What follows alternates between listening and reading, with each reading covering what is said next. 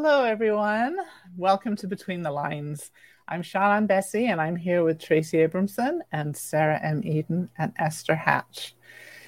In a recent episode, we talked a little bit about our characters and how we create them and how they so often take on a life of their own. And so today I thought it would be fun to talk about another element in our writing, one that often plays an equally important role as the characters, and that is the setting.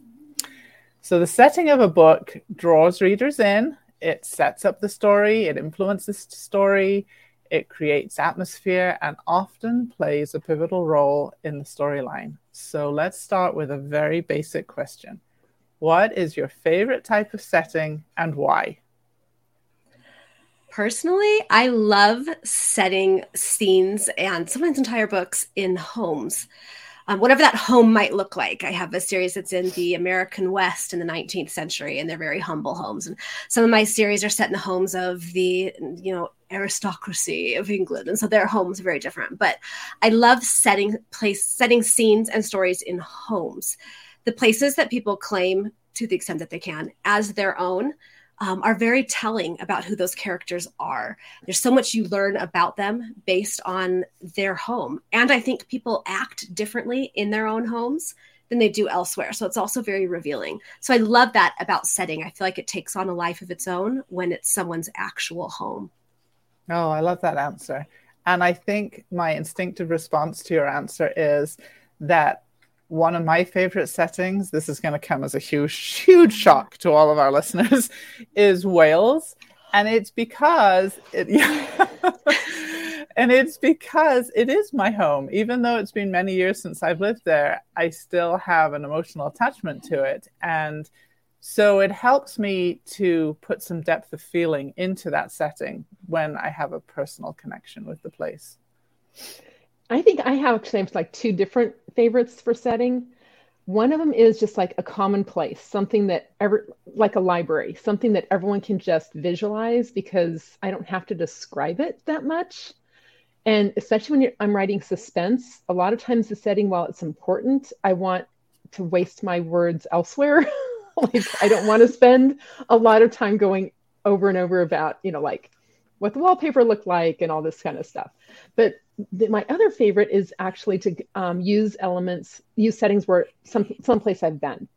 So bringing in those little details like, not long ago, actually, Sean and Sarah that were with me, we were in Paris, and I was like, oh my gosh, they've upgraded some of the trains on the metro because the doors were automatically opening now, except I think it was line 10 still has little hooks that you use. So little things like that if somebody's been there, like, oh, that's right, I remember that. But if they haven't been there, they feel like they've now experienced something that's unique and makes them feel like they have a personal connection with that location. Yeah, that's great. I love all the ones you guys have said, and especially Tracy's, where she's like, I just like to not describe the setting. I can imagine that if someone's like being chased by a gun, you're right. They're probably not going to notice what color the wallpaper is. But if I'm being completely honest, like my favorite setting to write is probably just anywhere dimly lit, intimate. Like maybe says the woman who likes to write the kissing scenes. Yeah, well, like any location where maybe I would say the couple in this situation, because I write exclusively pretty much romance, but they're maybe alone together when they shouldn't be, and not in like a bad way, but just like they accidentally ended up alone and it's awkward and all these like, ooh, what's going on feelings are happening. So right, I just love like a setting like that. It's always fun if I can sneak one into a book. Oh, I love that, Esther. I love that about you because you're just a breath of fresh air as we're talking about stodgy things. You're right there in the closet. Yep. Okay, that needs to be an out of context quote, guys. Okay, so as authors, we're often, like Tracy said, introducing our readers to a place that they've never been before. So when you have that situation, what do you do to make your settings feel real? Or if they are a real place, how do you describe them accurately? Again, it comes down to those little details. And I think I like to just use them woven in. You just see something happening. Like, for example, with the subway, somebody's noticing that somebody's a local because of them knowing how to open the subway door, or somebody doesn't know how to, to do that. But it's other things like, what's the weather like? I know we've talked before about how in the UK, a lot of times everyone says it's raining every single day. And it's like, it does actually have a sun that comes out on occasion. There's rainbows and everything. But how do locals treat newcomers? Like, how friendly are they? In Riga, Latvia, people will cross the street rather than have to talk to a stranger. They don't really like that, to talk to people they don't know. And things like the architecture, the food, you can't forget the food. I mean, you just can't. So all of those things, just bringing it in and just weaving it in as their everyday lives and how the story unfolds. Yeah, that's true. And I really think it's critical that we bring all 5 senses into our descriptions. And you talked about that with the food and how things sound and how things smell and what things taste like, feel like. Those are the things that can bring a place to life for readers. Agreed. I think for me, one of the things that helps the most is bearing in mind and presenting a setting the way the point of view character would interact with it. Because we're meant to be experiencing a moment along with our point of view character. So if that character is in a setting that's very familiar to them, they're not going to notice a lot of things because it becomes background noise. So I ask myself, what is something they would notice in that moment and why? And it's almost always something that they have a memory attached to or an emotion attached to. So maybe in their home, they have a painting that was painted by their father. They're probably going to notice that when they come in because it reminds them of them. So it helps that setting become real because I ask, how do they interact in this setting? If the point of view character is in a place that is unfamiliar, what is something unique about that setting that someone would notice if it was unfamiliar to them? And then you're pulling your reader in saying, hey, this setting is unfamiliar to you as well. Here's something you would notice if you were there.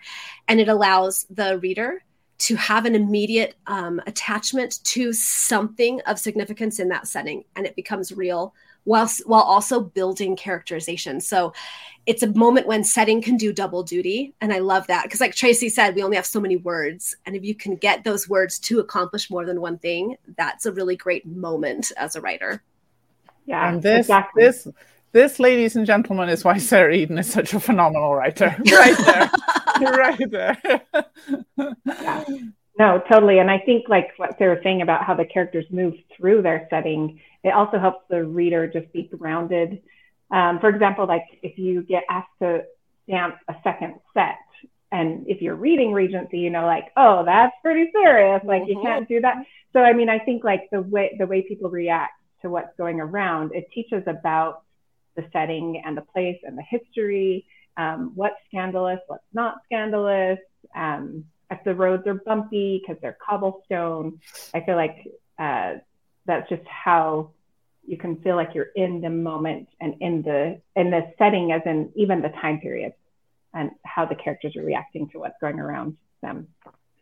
Yeah, absolutely. Yeah, that's great. Bringing them into the time period as well as the location. Yeah, I love that. So we've talked a little bit about using all 5 senses when we're describing a setting. Which sense do you feel like you've had the most success with when you're trying to transport a reader somewhere? And can you give me an example from one of your books? I'm going to have to go with touch. And no, not necessarily in that way, but but I do find myself being drawn to, like, if somebody's in an uncomfortable situation, I'm trying to express those feelings. They might rub something lucky for them and feel the texture of it, or an old piece of wood on the table and feel the grains, and it helps like channel their nervous energy, things like that. Or I feel like I definitely use touch a decent amount. In a book I'm writing right now called The Earl Tideway, No Ladies Allowed, both of my characters end up using the same bedroom, but in different time periods. Like, so she used it as a child, and now he's staying at this cottage and he's sleeping in it, and she's in a different room. But there is an example where she loved that room as a child because she would wake up and feel the sun on her face every morning. And he, on the other hand, would rather not be woken up by the sun. So I think like because of that dynamic of like their feelings towards the sun and how it hits them and what is it bothering them or does it make them happy? You get this fun dynamic of he's tossing and turning each night, deciding whether we want the pillow at the foot of the bed or the head of the bed, and each morning is different. And I think it's just fun that you can take the senses and turn it into almost a conflict for the characters. So I love that. Wow. Again, it's double duty. Fabulous. I love that. Yeah. So I have to say, for me, it's probably like either the sense or taste. It's like Catherine Whitmore's cinnamon rolls. I mean, they're in so many of my books, even if people just want them, but it's like that memory of taste of home, you know? Mm-hmm. So Comfort I think food. it's exactly. So yeah, I think in my recent book, The Call of the Sea, I described the sounds associated with the sea, and I was at the sea recently, and that played through in my head as far as had I described it enough to take my readers there, the waves rolling in and the sound of the seagulls and slap of waves against the boats and oars. I've had several people tell me that they felt like that they were by the sea just hearing those sounds associated with the beach. I love it. One that I love to use, I as we were getting ready for this episode, I realized I needed to make sure I'm doing it more because I think I haven't been as good about it lately. But one that I love is scent. Mm-hmm. Because it's kind of like Tracy was saying, we associate sense and taste, which are very much connected, with moments in time and with places. And I love that. I love giving characters a particular scent that is associated with them, whether it's a shaving soap or a perfume or something like that. I have in my Hope Springs series, there's this very significant fire that plays a role in the book. And in one of the books, and as the series goes forward, that scent of smoke is an emotionally triggering thing for the characters because it's connected there.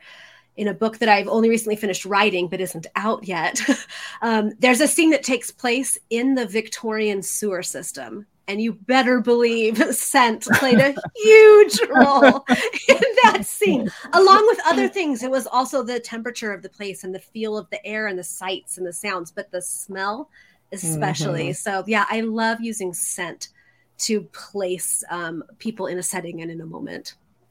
Yeah, scent is so powerful for bringing back a memory. I think probably the most powerful one.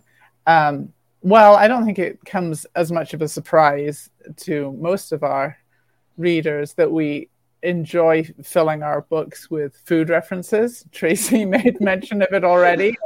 Sarah, Tracy, and I, of course, have the Fiction Kitchen Trio cookbook coming out. Esther is our favorite taste tester and judge of all things baked, so we already know that she has a discerning palate. But some of us have been charged with putting too many food references on our books, and yet we still keep doing it. Why? Why do we put so much food in our books? All right, Sarah's about to lay down a treatise. Here we go. She's getting on a soapbox. Watch her get taller. Again, I find it so powerful and important when you can accomplish more than one thing with a description, with a setting, with a given set of words. And I think food does that in some incredibly powerful ways. You want to know how wealthy and fancy the people holding this enormous Regency era ball are? What are they serving after the supper dance? Is it potato and leek soup? No, it's petit fours and it's candied almonds and it's the fanciest food they can come up with. It tells you so much about who they are. You want to know how much a poor family was impacted by Ireland's devastating potato famine. Check in with them 20 years later. And what is their relationship with food and with want? And how grateful are they still for everything that they have? You want to know how much of a fish out of water a particular character feels who lives away from his homeland? What food does he long for that he can't get anymore? It's a powerful way to build character, but also to set people in the era and the place where they lived. food it's a universal need. We all have to eat something. So there's a familiarity there. We all understand that. So you start readers from a place where they are familiar with enjoying certain food, with food indicating socioeconomic status. You're going to have plenty of readers who are familiar with food scarcity. They're going to understand that. So you start from that place, and then you give the unique details and the unique extras that build your character and your world on top of that. Food is such an important part of the lives we live. It's not only a need, but it's a social construct. It's a cultural reflection. We have memories attached to it that are powerful for a reason. And it's why I think including food in your works as your characters would relate to them is a powerful and important thing to do. And I think often as authors, it's something we forget to include because it does feel kind of everyday and ordinary. If we aren't stepping back to think about why the everyday ordinary is so important in its uniqueness to each person. There you go. Wow. I love that. And so really what you're saying is the kind of food described in a book tells a story all by itself. Absolutely. And so it enhances the main thread of our story by bringing in all of that extra. Yep. I mean, food evokes an emotional response. You know, some people use it for comfort. Other people use it to warm up or cool down. You know, you're having your smoothie to cool down. You're having your hot chocolate to fight off the snow out on the ground or whatever it is. But our favorite dishes can also bring up like memories of favorite holidays, favorite moments. Not to mention that eating together, it's a really common thing to do socially. So it can show, like Sarah mentioned, you know, it shows some of that social status or, you know, kind of what our everyday lives are and what we do to get outside of our everyday lives. But food is something we not only is an integral part of our lives, it's something that we often love to share and experience with others. So it's just natural that we want our characters to do the same thing. Right.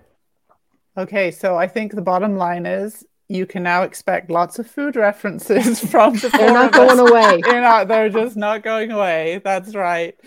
So I guess I can admit to being a self-confessed descriptive writer. And so I love describing a setting, and I love using the five senses to make a place come alive and seem real for readers. So listeners, I'd like to toss a question out to you. What part of a book setting do you enjoy the most? What is it that an author can do to help you feel like you're actually there, that you're sharing the book setting with the characters? And which senses do you respond to the best? Find us on social media and leave us a comment. We always love hearing from you. And thanks for joining us today. And we'll see you next time on Between the Lines.